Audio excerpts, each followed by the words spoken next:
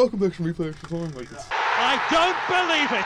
David Beckham scores the goal to take England all the way to the World Cup finals. Frank Lampard! Oh, pick that up! Frank Lampard blasts Chelsea into the lead. It's Shearer for Newcastle! Alan Shearer in front of the Gallagher. It is speed. It's 1-0. Straight to Paul Scholes! What about that? What about that? Gerrard. Oh, and he scores! Oh, did he leather that? Gascoigne, he can finish it here. Gascoigne! 2-0. Absolutely wonderful. Hello and welcome to another segment of Action Replay Extra Time, the football show.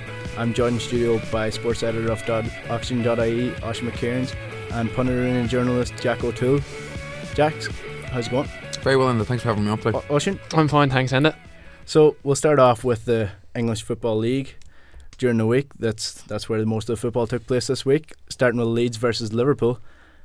A clash of the Titans, or a clash of former Titans, depending on how you look at it. If you're looking at recent success, they're kind of equal. So we'll start off with that. Oisin, you're a big Leeds fan. Mm-hmm. How did things go? Yeah, really a lot to take away here. Superb performance from Leeds against a much better team. In truth, we had probably the better of the play. We had a lot more chances. Kemar Roofe hit the post early in the second half. Heidi Sacco had a good chance early on. We just couldn't beat the keeper. But I thought we played really well here. I think if on another day we take our chances there, maybe if we start Chris Wood, I mean Sacco's not great with the finishing, Roofe was unlucky. So I think on another day maybe we could have stole something here from Anfield. Yeah, like the first half was very tight in my opinion. Leeds really put it up to Liverpool, but do you not think the fact that Liverpool had a second team on, that Leeds really should have pushed on from that? It's still, I mean, they still had a lot of good players. I mean, you look at Origi, Mane, Wijnaldum, Clavan, Mignolet in goal. I mean, it's still a far better side than what we would have. I mean, we didn't play, in fairness to us, we rested a few players as well, but it's still a far better side than what our strongest starting 11 would be. So I was expecting, all I really wanted was us to give them a game. And as we got into kind of 70 minute or so, I was thinking, well, maybe we could snatch this one here. But all in all, the Villa game on Sunday is a far more important match. We kind of got out of there. We picked up a couple of injuries though, which I'd worry about. Cooper came off. Ewan O'Kane came off. Two players who've been really super for us this season. But I'm definitely happy with how we performed. In truth, disappointed not to get something out of the game at the end. But their quality came through. I mean, Alexander-Arnold's cross for Divock Origi was fantastic. Woodburn, it was only, I mean, they were lining up to score that goal. So it's just a bit of class kind of came through in the end. But as I said, many great things to take away from a Leeds perspective. Yeah, I mean, you mentioned a few Liverpool players that they had on. They still had a world-class team on. We'll get to that a bit later on. But Leeds also didn't start their usual lineup. And no. I think that's a credit to what Gary Monk has done at Leeds this year. Is He was still able to put out a side that was able to put it up to Liverpool. Yeah, still a very good side. I mean, you look at in truth, we probably rested our main striker, who was Chris Wood. Then again, Janssen didn't play as well. He picked up a slight knock. We had our second choice keeper, second choice right back. So yeah, he's really developed a good squad there at Ellen Road, a squad that can put it up to anyone on their day, as they proved last night. But as I said, it's definitely the league that we need to focus on now. Monk has his priorities in check. He knows that there's important players there that he can't really afford to miss. Chris Wood we cannot afford to lose Chris Wood for any extended period of time. Same with even Rob Green. Same with him. We can't really afford to lose him for an extended period of time. So yeah, it was a smart play from Monk to kind of rest a few guys, and it still almost turned out to be the right decision. Yeah, absolutely. I definitely think it is, because you got to consider, like, Leeds obviously in 5th place. They're probably, it's a lot of wins and a lot of losses. Not a lot of draws. No. I think Reading, Birmingham, Brighton and Newcastle all less than 4 losses. Leeds with 7. So they really need to concentrate on getting into that top 6, because as we know, like in the Championship, the discrepancy between the money in the Championship and the Premier League, like Leeds has been on a mission for what? Over a decade now to try and get back to the Premier League. So if they are, and we've seen they've made the playoffs a couple of times and it hasn't quite gone well for them, as I'm sure Oisin knows all too well. Many heartbreaks. Yeah, many heartbreaks. Where for Liverpool, I think it's obviously, given their League Cup final loss last year to Manchester City, it's definitely, I think, Klopp just to win that first trophy. You know, I think there was a bit of a blown opportunity because didn't they beat City? They tore City up a couple of days later after the League Cup final at home, which Liverpool have had a habit of doing, is losing big games in competitions and finals and then beating them in a somewhat meaningless game in the league. You could argue that it was a risk from Klopp to kind of start. I mean, I know he's done it in the rounds previous, but now we're really getting into the business end. Yeah. And no matter which way you look at it, Leeds are tricky. They're going to give you a tricky game. So to rest like a lot of the strong players and to bring guys like Arnold, Ejaria, players like that in a trophy that Klopp now has a really, really good chance of winning. Yeah. You could look at that as a risk from Klopp before the game. That's what I was kind of thinking. I thought he'd really go a full strength just to make sure that kind of we'd blow these guys away and give us no trouble going into the next round. Yeah. But he didn't really go with that. Well, I saw a piece last week and it was basically jumping into the defence of Jose Mourinho, saying that Pep Guardiola hasn't won a trophy at United yet, or at City yet. Klopp hasn't won a trophy at Liverpool yet, and Mourinho's last trophy in the Premier League was 18 months ago. But in saying that, it's not entirely truthful, because at the end of this season, one of them will have at least one trophy. But what they argued was that at the end of the season, all these coaches like Conte, Klopp, Pochettino, at least 3 out of the 4 managers that have been pegged as the best managers in the world at the minute will not have a trophy at the end of this year.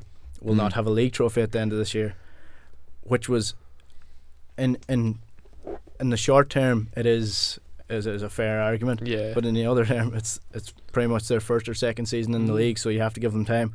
But Klopp needs a trophy at Liverpool to get the ball rolling. I believe it was a risk starting the younger players, and it was one that paid off, but it was a risky business. They should be concentrating on the league. Well, they should be, and they're very much in the hunt this year for the league. And I think one of the big things coming into the season was how Liverpool going to look under Klopp's full season. It was, it's played to death during the off season because there's nothing else to talk about after the Euros, but they have really been looked spectacular, and especially I think there was all this, if they can buy the Klopp system, if they have the fitness ready, and they really have. It was a lot of conjecture about it, but they really actually have, and they've bought into it, and they've been tearing the league up. 32 goals so far. I think it's the highest of any Premier League team. But in saying that, with the whole thing about, I suppose you're saying one of these top managers in the world, they're not going to win this league trophy. What we've seen with Arsene Wenger over the years is by winning the FA Cup and other trophies on the way, it's kind of buying yourself time. Yeah. So while I do think there's huge emphasis on winning the league, and especially for Liverpool fans, you don't need to tell them it's the one trophy that's eluded them for so long. But in the fact that if they do win the League Cup, it can kind of buy you a bit of time, especially with the graces of the fans. Not that at this stage Klopp really doesn't need. Yeah. I mean, he's probably. You'd have to say probably the most, maybe him and Conte are the most probably secure jobs in their clubs at the moment in the Premier League. I'd imagine so. At the minute, I would say so, because they've transformed squads that weren't performing the year before into a squad that are now top of the Premier League. And I mean, you have to give them credit for what they've done. But a manager that has come under extreme scrutiny is former Chelsea boss Jose Mourinho. His United side beat West Ham 4-1 last night, and to be truthful, they looked very impressive compared to their performances earlier on the season in the league, and even the one earlier on in the week against West Ham. What do you think is actually going wrong at United this year? I have many issues with this. What we're talking about here, I think, why does Mourinho not start that team against West Ham in the league? I don't really understand. I understand that we were talking about the importance of a League Cup, but United really need to get their act together in the league. I mean, at least with Liverpool, you're top 2, so that you know what I mean. It's like they can focus on the League Cup, but they're doing quite well in the league as well, so you can kind of afford to do it.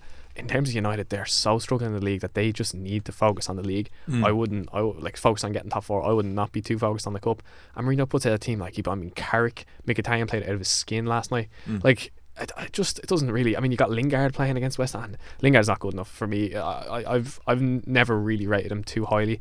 I've always thought he was kind of a flashes of brilliance overmasked by a real defensive liability and just someone that's just wildly inconsistent. Just kind of very mid-table player, and he's starting ahead of Mhikatarian in the league. I mean, it's just I don't understand where Mourinho's coming from. Well, with the exception of Mata, that was essentially the same side that Mourinho put out against Feyenoord in the Europa League, and they blew them away. And they blew them away. They blew them off the pitch, and it was the same again last night. Mhikatarian, like you said, played out of skin.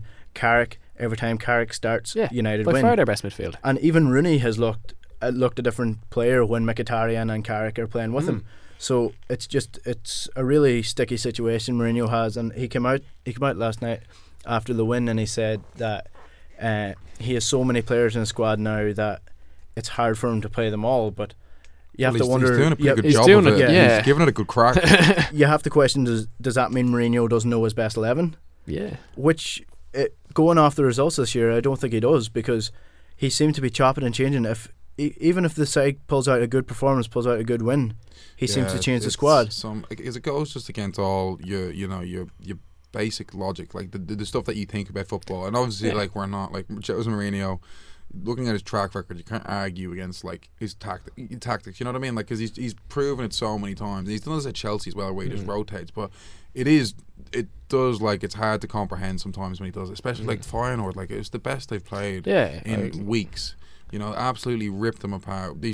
Wayne Rooney all of a sudden comes out of his shell, like, just completely looks like somewhat shades of the old Wayne Rooney. Not back to obviously what we've known him from his peak from years gone by, but he's looked like a much different player to what we've seen the last couple of weeks. And you got guys like him and Mhikatarian perform well, and then all of a sudden drop for the weekend, 1-1, and then now back in. And it's then going to be like, what's going to happen like this weekend? You know, is he going to go back and he'll just throw Lingard back in, and Rashford's going to go on the wing? It's like they're playing with fear, kind of, in the league. It's like Mourinho's kind of scared to change it. Yeah. In a sense, like Lingard is kind of the safe option. Yeah. I think, like, I mean, he's never, you know what I mean? He's kind of not going to. He'll give you like 6 out of 10, 5 out of 10, whereas Mkhitaryan's liable to give you a 9, could give you a 4 or 5, but like the way he played in the Europa League and the League Cup, probably more liable to give you a 9 at this stage. Like, that's kind of how I see it. But you said there about him trying to kind of play every player. He doesn't want to, like, he wants to play, like, is that how football works? You're supposed to give everyone a game? Yeah. Like, this is not under 12 schoolboys. Like, you don't have to give everyone a game. You play your best team, and I don't care, like, how, you know what I mean? If there's players on the bench who are complaining, then if you're winning, who cares? Honestly. And I think there's a difference, like, as well, like, in playing, because, like, it's almost, I think the problem is like, sometimes his Premier League team, that's his best team, and then the guys that we think, because there's so many, like, if you look at just their, say those attacking three that will play behind Ibrahimovic, it goes like, what, Rooney, Mkhitaryan, Lingard, Rashford, Juan Mata. Like, there's 5 or 6 of them, Martial, that constantly rotate, and it's like, but I think it's because there's so much competition there that we actually don't know who's the best three that are always playing there, you know, and it's very up and down. So, like, it is, luckily there's so much talent there that he's got a choice, but it's always like, no matter what teams he plays, sometimes it's underperforms, and then it's complete, and then when they do perform well, it's just, he chops it again. It's just it's hard to comprehend sometimes. And I just want to go back to Mhikatarian for a moment. During the week, Chris Sutton pointed this out, and Thierry Henry did something similar when he was talking about how Barcelona play. Mhikatarian, when he plays with Ibrahimovic up front, Ibrahimovic has a tendency to pull back and pull too deep. He's done his whole career. And Mhikatarian cuts into the middle and fills that centre forward role, while Ibrahimovic is coming short, and that's what United have been missing this year, because they never had a link up. When Ibra comes short, there was always that gap in the middle, and Mkhitaryan fills that, and that's what he's used to doing from Borussia Dortmund, because Borussia Dortmund play a similar pattern. Martial, even though he scored 2 goals last night, wasn't doing that. He was not doing that. He was staying out wide, and the 2 times that he actually got the goal was when he pulled in centre, and I think that's just something that he has to learn to do as he matures. Thierry Henry pointed out last year that that's what he should be doing. He should be coming in, starting out wide, but cutting inside, just as Mkhitaryan is doing, and that's how United will improve. Well, I'll also just add on that on Mkhitaryan, it's kind of an overlooked point, and I'm not making excuses for the guys, because, like, he's starting to play some of his best football now, just over the last week, but he started the season very slow, and we've seen him, he's quite underwhelming in the Manchester derby a couple of weeks ago, but he's been dealing with a thigh injury for the last 5 or 6 weeks that he's battled through, so I think he's only really over that now, you know, so I think I'll be interested to see now if we can attribute his slow start to the season to a thigh injury, or if he's now just in a purple patch, and if maybe he can continue this or not. It does take time to adjust, though. We have to kind of take that into consideration. Yeah, I mean, there's so many players. I mean, look at who was it? Shinji Kagawa, a couple of years ago. exactly. You know, it was basically Bundesliga, one of the best players in the Bundesliga coming over and really struggled to integrate. And I mean, the intensity of the Premier League is a lot higher than most teams. Yeah. That's what most people say when they come over. But just before we finish off with Man United, and former Bundesliga legend, you could call him, made his first appearance for United this year after being blacked out completely. Bastian Schweinsteiger came on for 4 minutes. At the end, he got a fantastic. The atmosphere just rose straight away. He got a fantastic reception when he came on. Is this a sign that Mourinho's starting to ease up the reins a little bit, or does it mean that 4 minutes? Does it mean that Schweinsteiger's 4 minutes starting to work? For me, harder? it's a bit of a kind of. For me, it's like he could have he needs to play 5 games a year in his contract. Like it screams contractual clause there. Or it kind of like a bit of, the fans are on my back. There you go, there's Schweinsteiger. Come on. Yeah. You know what I mean? Kind of like look, I played Schweinsteiger. Like, you can't kind of a goodwill gesture. A goodwill gesture. Exactly. Or maybe even just more like mental torture for Mourinho. Like I'm gonna give you 4 minutes and kind of give you into this sense of security that you might not get back. But realistically, I have no plan for you at all. Well, he doesn't have a plan for him. He's gone at the end of the year. You kind of wish they had him like 5 years. If they had him like 4 or 5 years ago. Yeah. Oh God, that would. Completely. And he's one of the players that wasn't quite linked to the Wesley Sneijder level of rumours, but he was always one of the players that was linked with United. Well, United have never really struggled with buying players, but one team that actually have struggled with buying players in the past few years is Arsenal. They've brought in Mustafi and Perez. Perez made his 3rd appearance of the year. Yeah. Why have Arsenal bought this player and not played him? Pretty interesting, because I suppose with Giroud making that slow start coming back from the Euros, I think he was given a bit of an extended break, and they were still, at the end of August, they were still trying to finalise bringing Perez in, and I think just even around then, it probably started really playing Sanchez as, I suppose, that false 9, experimenting with that, and kind of somewhat slow in that experiment, but that's really picked up in the last couple of weeks, and he's pretty much become one of the best strikers in the Premier League. So I think that's very much blocked Perez getting into the starting side. So how much did they spend on him bringing in? 12 million, I think he was around. Yeah, so not the worst amount of money. Definitely Liverpool spent 16 on Balotelli a couple of years ago. 12 million is a drop in the ocean for Premier League teams now, especially the likes of Arsenal. But it's hard to see him breaking in ahead of Sanchez. I can't see. He's going to have to really be electric in whatever games he gets going forward to really convince Wenger to putting Sanchez back on the wing. Yeah, and he didn't set the world alight last night. No, Arsenal. I think that's the thing. He hasn't really, the performances he has put in, I mean, no one's really taken much notice of it. Yeah, and Arsenal lost 2-0 last night to Southampton in the League Cup. They didn't perform to their standards whatsoever. Southampton played them off the pitch. Southampton, every year I say it, they've just improved and improved and improved, and they get rated by Liverpool, rated by different clubs, and now they've even started taking their managers. But every year they seem to continue improving, and this year they've done the same. Yeah, they have they have that kind of some lightning in a bottle kind of thing, that they're steady now finally. What intelligence in years, you know what I mean? They're kind of finally, the club is steady. Yeah. And it's okay, you can take our manager, okay, you can take our players, but we're still going to keep churning out these academy players. We're still going to have a kind of an eye for a good manager. And it's they're going to keep improving every year. 10 straight years. It's a decade's worth of they have smart people that are running the club. The people on that board, and the people they constantly get new people. There's no fluke. They keep on getting. When they Pochettino, they bring in Coleman's success. They bring in Claude Puel, and you meant the players they've lost. Dejan Lovrins, Nathaniel Klein. Who else we have? Lambert, Ricky Lambert. I'm basically just going through Liverpool. But just pretty much the state of how they've been. Their transfer policy though is so smart. I mean they don't usually buy players, but when they do, it's a smart buy. They got Buffal was their record signing this year, and he seems to be starting to. Jose Font and Virgil van Dijk. He seems to be starting to just churn his way into the team, and Charlie Austin's banging. Oriol Romeu as well. There's a player that nobody should really have looked at and thought, he could really make a difference for. I mean, kind of didn't really do it at Chelsea, went along to Valencia, didn't really do it there. You kind of have to know the game really well to kind of see a player like that and think, yeah, he has a place in our team. He could really make a difference for us. And in fairness, he really has in that central. Because when they lost Wanyama, it was geez, that's a big hole in the centre midfield there. Yeah. But Romeo's come in and it's almost been a seamless transition. Yeah, I mean, and Jack, you said that they're smart people working for them. They didn't always have smart people working for them. They didn't. No. Because we're going to move on now to a signing of Graham Souness. Ali Dia. You've obviously heard this story, guys. The biggest, probably the biggest spoofer in all of football. Sporting history, perhaps. Sporting history, perhaps. What do you make of the whole situation? It's brilliant. It's like it just wouldn't happen these days, which is kind of sad. But it's just a cracking story. The Souness reaction makes it even better. The fact that he could just spoof his way to getting, what is it?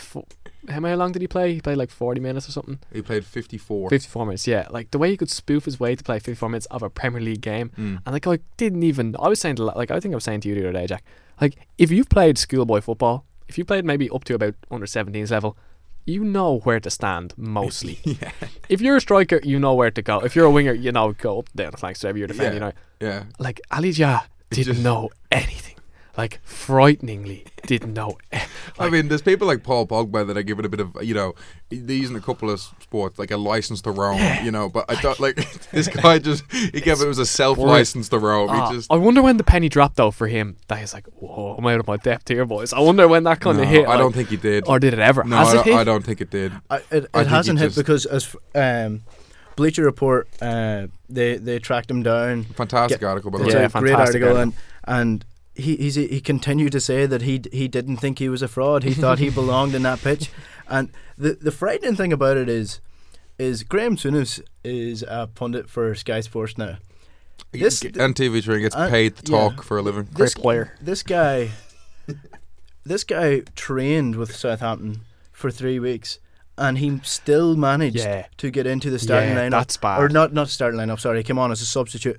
I mean, surely that shouts. I do not know what I'm doing as a manager. I mean, I know you can say there's injuries and it was obviously a bad situation at Southampton at that point, but to not be able to see that this player is not good enough. Souness doesn't come out of this great, does he? No. I mean, he's declines to comment on the story, even he said 20 years after. And the post-match comments after the game was saying, this is basic. I'm paraphrasing here, but this is basically the state of affairs at the club. If a player like Ali Dia is getting on, and I haven't even seen him play. So Ali Dia is saying he's been training at the club for weeks, and Souness has said he's never even played. And Ali Dia is saying that that Souness basically came up to him the day before the game and told him, you're going to be in tomorrow. He's impressed by my training and he scored 2 or 3 goals in a practice match. It's like there's someone lying here. Either way, Souness looks bad. Either way. There's no way Souness looks good in this, but exactly. It's either Ali Dia is, as the popular chant goes, Ali Dia is a liar, that's either really come into play here, or Souness is, he's trying to save some face. Yeah, because one is I don't watch my team train. Yes. And the other is I do watch my team train and I don't know who's useless and who's not. Yeah. So it's like a catch-22 for poor Graham. Like he's in trouble. It's not a good. It's just not a good situation for somebody of his position to be in anyway. But or Gavin O'Callaghan, producer of Action Replay Extra Time, caught up with Bleacher Report about this story, and let's hear what he had to say. And now on to one of the most infamous stories in football history. Largely claimed the biggest con man in the Premier League, Ali Dia has not been traced for 20 years since he managed to play 54 minutes for Southampton in a 2-0 loss to Leeds back in 1996. That is, until last week when Bleacher Report released a piece entitled Finding Ali Dia and managed to get his side of that controversial story. On the line we have writer for that article, Kelly Naqi, who set out with a team to Senegal where she met Ali's mother, and France where his son is currently playing football. Okay, just before we get started, is it Kelly Naqi? How do you pronounce your second? Naqi, that's the way of Naqi. It's like hockey except with an N in front. Oh, okay, that's brilliant. Right, so first of all, Kelly, why this story? How did the idea come about? Because I'd imagine the Bleacher Report cover an awful lot of things. How did somebody managed to convince them that Finding Ali Dia was a story that was worth chasing? Actually, Will Tidy, who's the special projects manager, he's been obsessed with this story. So he was the one that assigned me to it. They did a story about a year ago when he still couldn't be found. And since this was the 20th anniversary of the day that, when it was published, obviously last week, the 20th anniversary of the day when he appeared in the game. He said 20th anniversary, find him. We've had 20 years where we didn't know where he is, so your job is to find him. And how did you convince the financing department to get on board with this, or did somebody have to? Yeah, no, they what he did was he said, how much would it cost to find him? And I said, well, you mean how much would it cost to try to find him? And so, honestly, I had reached out to every sports agent in France because I had heard that he was in France, and that was the warmest place where we had last heard. Then I heard Saudi Arabia. Then I thought, I'm going to go to where he was born and where he grew up. And, usually people, you can find a person or two there, or maybe some family there who would be able to help put you in touch. And that's exactly what happened. So I budgeted a trip for Africa, and then a little bit more just in case I had to go somewhere else. And sure enough, I had to go to France. So, and they honestly, what they had in their mind, we know this would be a niche story that would be interesting to our audience, and so go for it. And well, why do you think Dia was so hard to find? I don't know that he was intentionally hiding per se. He to be candid with you, on Facebook there are tons. He has a very, very common name, and then because his name was misspelled by the media to begin with, it was ALI instead of ALY, and maybe if people were talking to people and trying to find him, the pronunciation of his last name is Ja. It's not Dia, so it's Ali Ja. Yeah, and so that could have been an issue. People from Senegal know when people would say Dia or Dia, they meant Ja. But there's so many Ali Jas on Facebook, and the guy, it's not like he's a public figure, right? So, and he spent a lot of his time living in Qatar, which, obviously there's not a lot of media around that area searching for him. So I think people just in London and France, they just maybe thought, because France was the last place they had heard that he lived with his wife, they probably focused their search there. And quite candidly, how I really felt comfortable going to Dakar was I went into some of their sports websites and some of their articles that were recycled from English-speaking papers and websites that they would publish there. And I would go, thank God for Google Translate, I would just go into the comments section and translate every single comment. And there was one or two particular commenters who were anonymous, but they said, yeah, his dad used to work for the Ministry of Foreign Affairs, and this is all in Wolof, mind you, but he worked for the Ministry of Foreign Affairs, and he went to school with Momar Jang and Augustin Senghor, who I thought, well, that's the guy. He's the president of the Senegalese Football Association. Yeah. So these are very specific things that people are writing. So I thought, I bet you this is true. So literally, I said to Bleacher Report, look, I've got, he supposedly lived in Jopal, which is an area of Dakar. And I said, there are two people who he supposedly went to class with, and I was able to get their phone numbers. I said, so this is a starting point. And they said, you know what? Find him. So I can't really answer why. I think he fell off the radar in large part because he moved to Qatar, quite frankly, and I don't think a lot of people were looking for him there. We're trying that hard. Just before I get into the details of exactly what you found out when you eventually tracked him down, how many people were involved in this project in total? Well, there was myself and Will, who I would send daily update reports to. I had a fixer named Sharif, who lives in Dakar, who is also a journalist.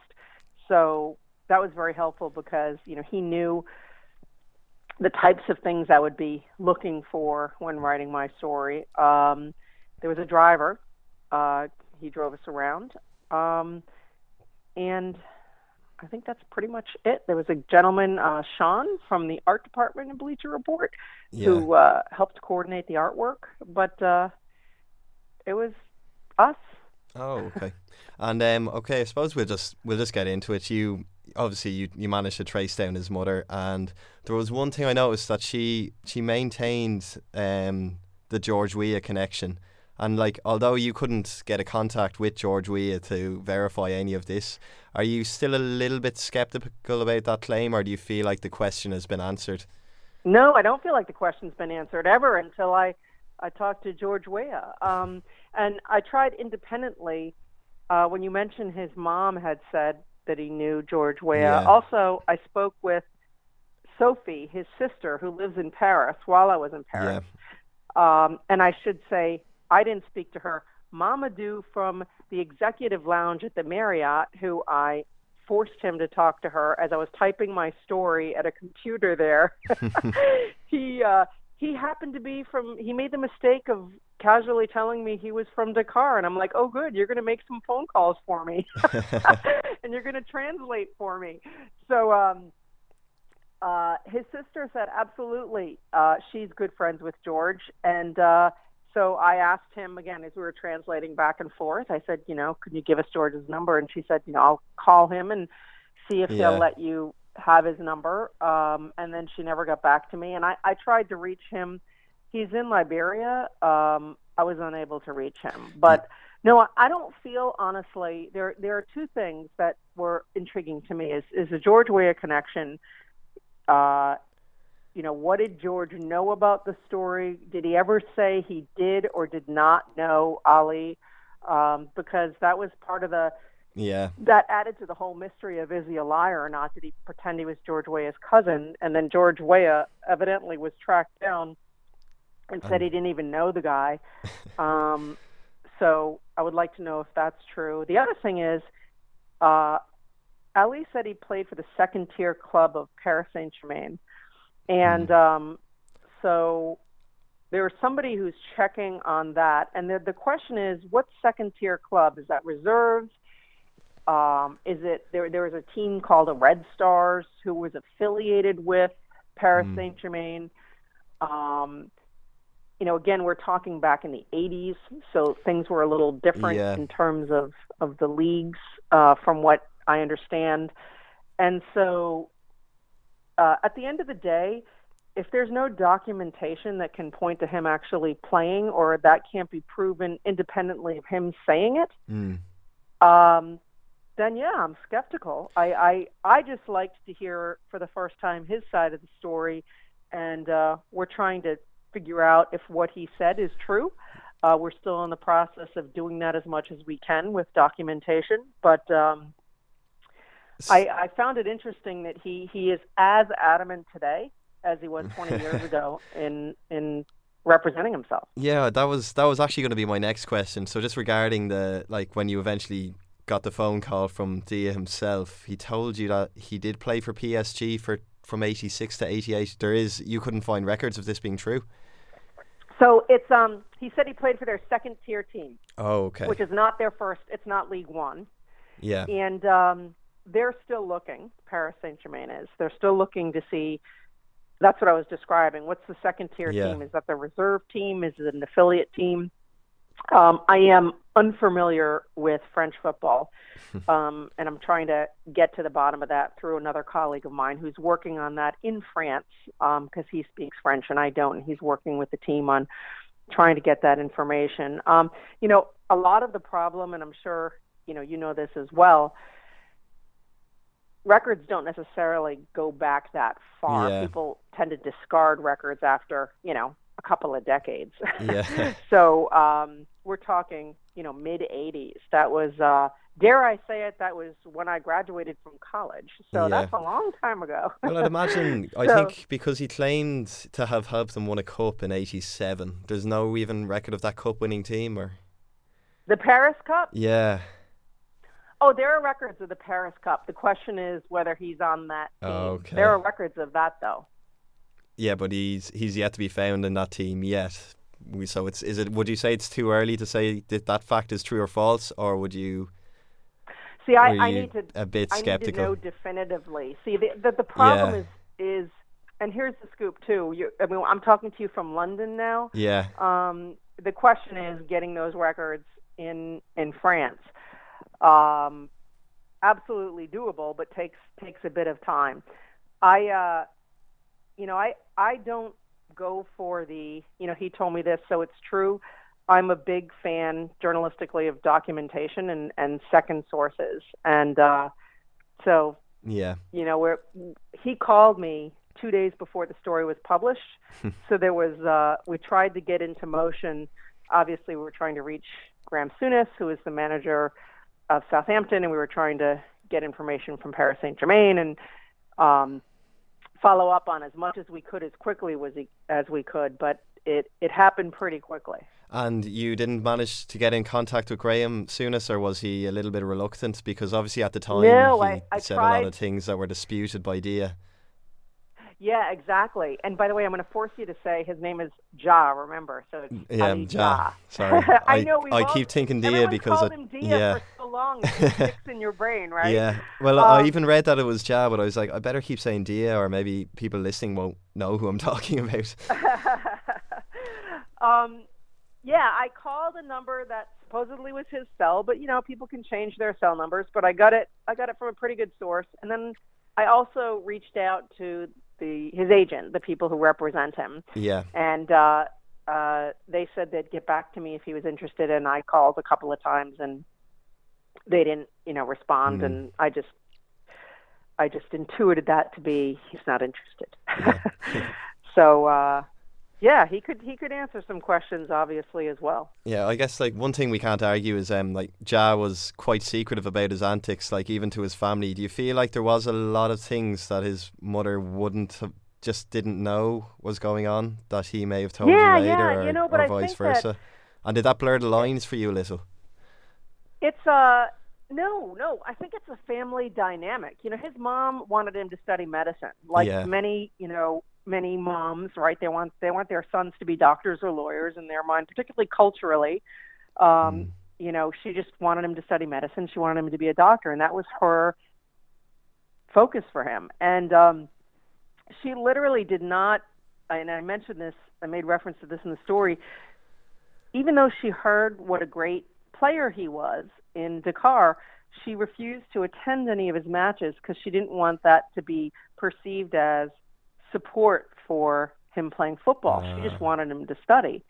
And so when he didn't mention that stuff, here's the thing that I found very interesting, and I sort of I liked about his parents, because culturally, him telling them, they leave him in Paris. They brought him to Paris when his dad was a diplomat there. And they left him in Paris and went back to Dakar so he could study. He could focus on his studies in France. And after 2 years of, doing his studies, he was seeing his dream. Obviously, you're in your late 20s. You're losing your athletic ability. And he just wanted to make sure that he had a chance to truly pursue his dream of playing professional football, whether or not he was good enough or not. He just wanted to give it his all. And for 2 years, he went to university. His heart wasn't in it. He did it to please his parents. And then finally, he just said to his parents, you know what? I'm going to try to play pro football.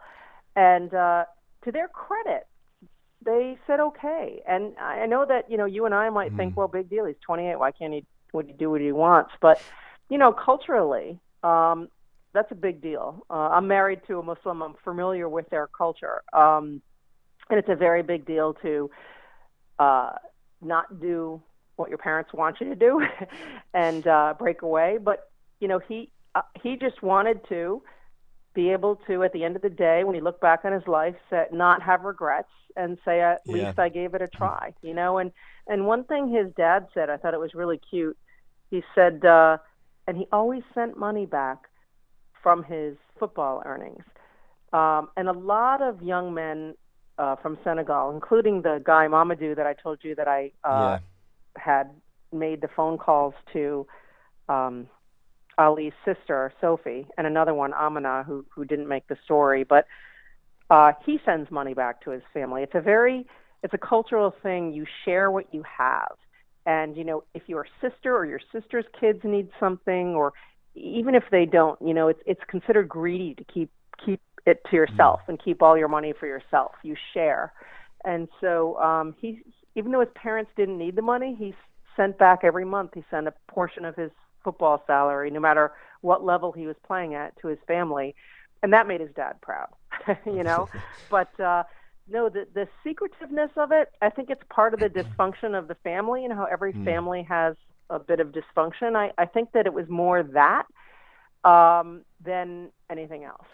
And do you feel like he might have been a little bit delusional as well, or like the way the way the article kind of perpetuates that he seemed to truly believe he was up to the standards, but yeah, and he doesn't consider himself a con man, I guess. Yeah, I have no clue if he was terrible. It seems he wasn't very good, clearly, because he wasn't kept around, and Souness didn't think he was any good, and his teammates didn't think he was any good. So, I didn't see the film. I'm not an expert at judging football talent. I suppose like a better way of maybe wording this question would be like in a lot of people's memory now, he was a complete amateur who somehow conned his way onto the pitch. Was he really like the complete amateur people remember him, or would he have how much footballing pedigree would he have had that's verified, I guess? Right. Well, I will tell you this. So Matty Tory, who runs a youth academy in Senegal, and he's sent a couple of people to the Premier League. He said he was really good and he had the talent. He just didn't have the discipline when he was younger. He just liked to party too much, basically. And, the Momar Jang, who's his former classmate, who's a journalist, he also thought he was really talented. As I mentioned in the article, his parents said somewhere along the way there was an injury that required an operation. I wonder if that just forever altered his potential professional path, but I don't know the answer if he was ever any good enough to even consider it. But I mean, I can tell you the guy tried for years to do it, and he was really determined to give it every shot he could.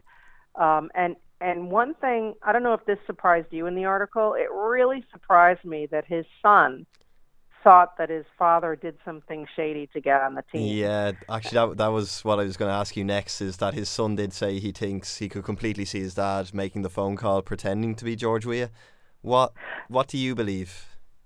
I have no idea, obviously. I just love presenting all sides of the story. And when the son said that, I was completely shocked. And he thought it was really funny, too. That was the odd thing, is like he just thought, he's like, I read this crazy thing, and his son spoke French, so that was, translated. But, and again, the family not ever talking about it, right? His son just happened upon this information 4 or 5 years ago while he was on the internet. And, He thought it was crazy funny, and he's like, yeah, I could see it. And he had zero shame about this being his father or being related to him. He's like, this doesn't have anything to do with me. But I'm reading that. I wrote it exactly as it happened, and I find it very interesting, and I don't know what to make of it. Again, my biggest things are, if there's a way to nail down about playing for the second-tier team in Paris Saint-Germain or winning the Paris Cup, if that did not happen and we can nail that down, then I think that people can make a pretty solid assessment at that point. Yeah. So, okay, I suppose final question really before we'll wrap things up. Will there be any follow-up now, or do you think the story will be finally put to rest soon? Well, I'm meeting with Will Tidy, the guy at Bleacher Report, the manager of special projects, on Wednesday, and we'll see what he wants to do. My guess is he had a hunch I mean, this was his baby all the way in terms of, I want to get this story done. So my sense is that there'll be a follow-up. Okay, brilliant. That's what I want to hear anyway. Yay. Right, Kelly, thanks very much. You can follow Kelly Naqi at Kelly Naqi UK on Twitter. I have a feeling you just made that Twitter page as this story broke. Oh my gosh, am I right? made it the morning that the story came out. I did. I know. I wasn't a big Twitter guy. I don't like to feel pressure to put stuff out. People are prolific. Are you on Twitter? Do you I follow you on Twitter. Oh God, okay, now I feel even I'm more one of pressure. your 78 followers. Oh God, well let's make it 79 by the time this radio show is over. How about that? Hopefully I have we'll very see. high goals. I'll keep an eye on it, see if we can boost your profile. All right, sounds great. All right, thanks very much, Kelly. It was great to have you on. All right, take care. All right. I'm not afraid to say that I'm a good player. I can prove that. I'm going to prove that. Coming in summer 1996, Walt Disney presents, in a world of hotshots and big-name ballers, one untalented man set on about achieving his dream of becoming a Premier League footballer. And, as it turns out, being a Premier League footballer with no talent is much easier than it looks. Starring George Weah's cousin, Graham Souness, and Harry Redknapp. The Ali Dia story. Played with George Weah at Paris Saint-Germain, and last year he was playing in the second division in Germany. Still amazed. I think everybody's amazed that he got that far. Next thing I knew, I was watching him on Match of the Day and watched him playing for Southampton, which was pretty unbelievable at the time. It was unbelievable. He ran around the pitch like Bambi on ice. The Ali Dia story, in cinemas soon.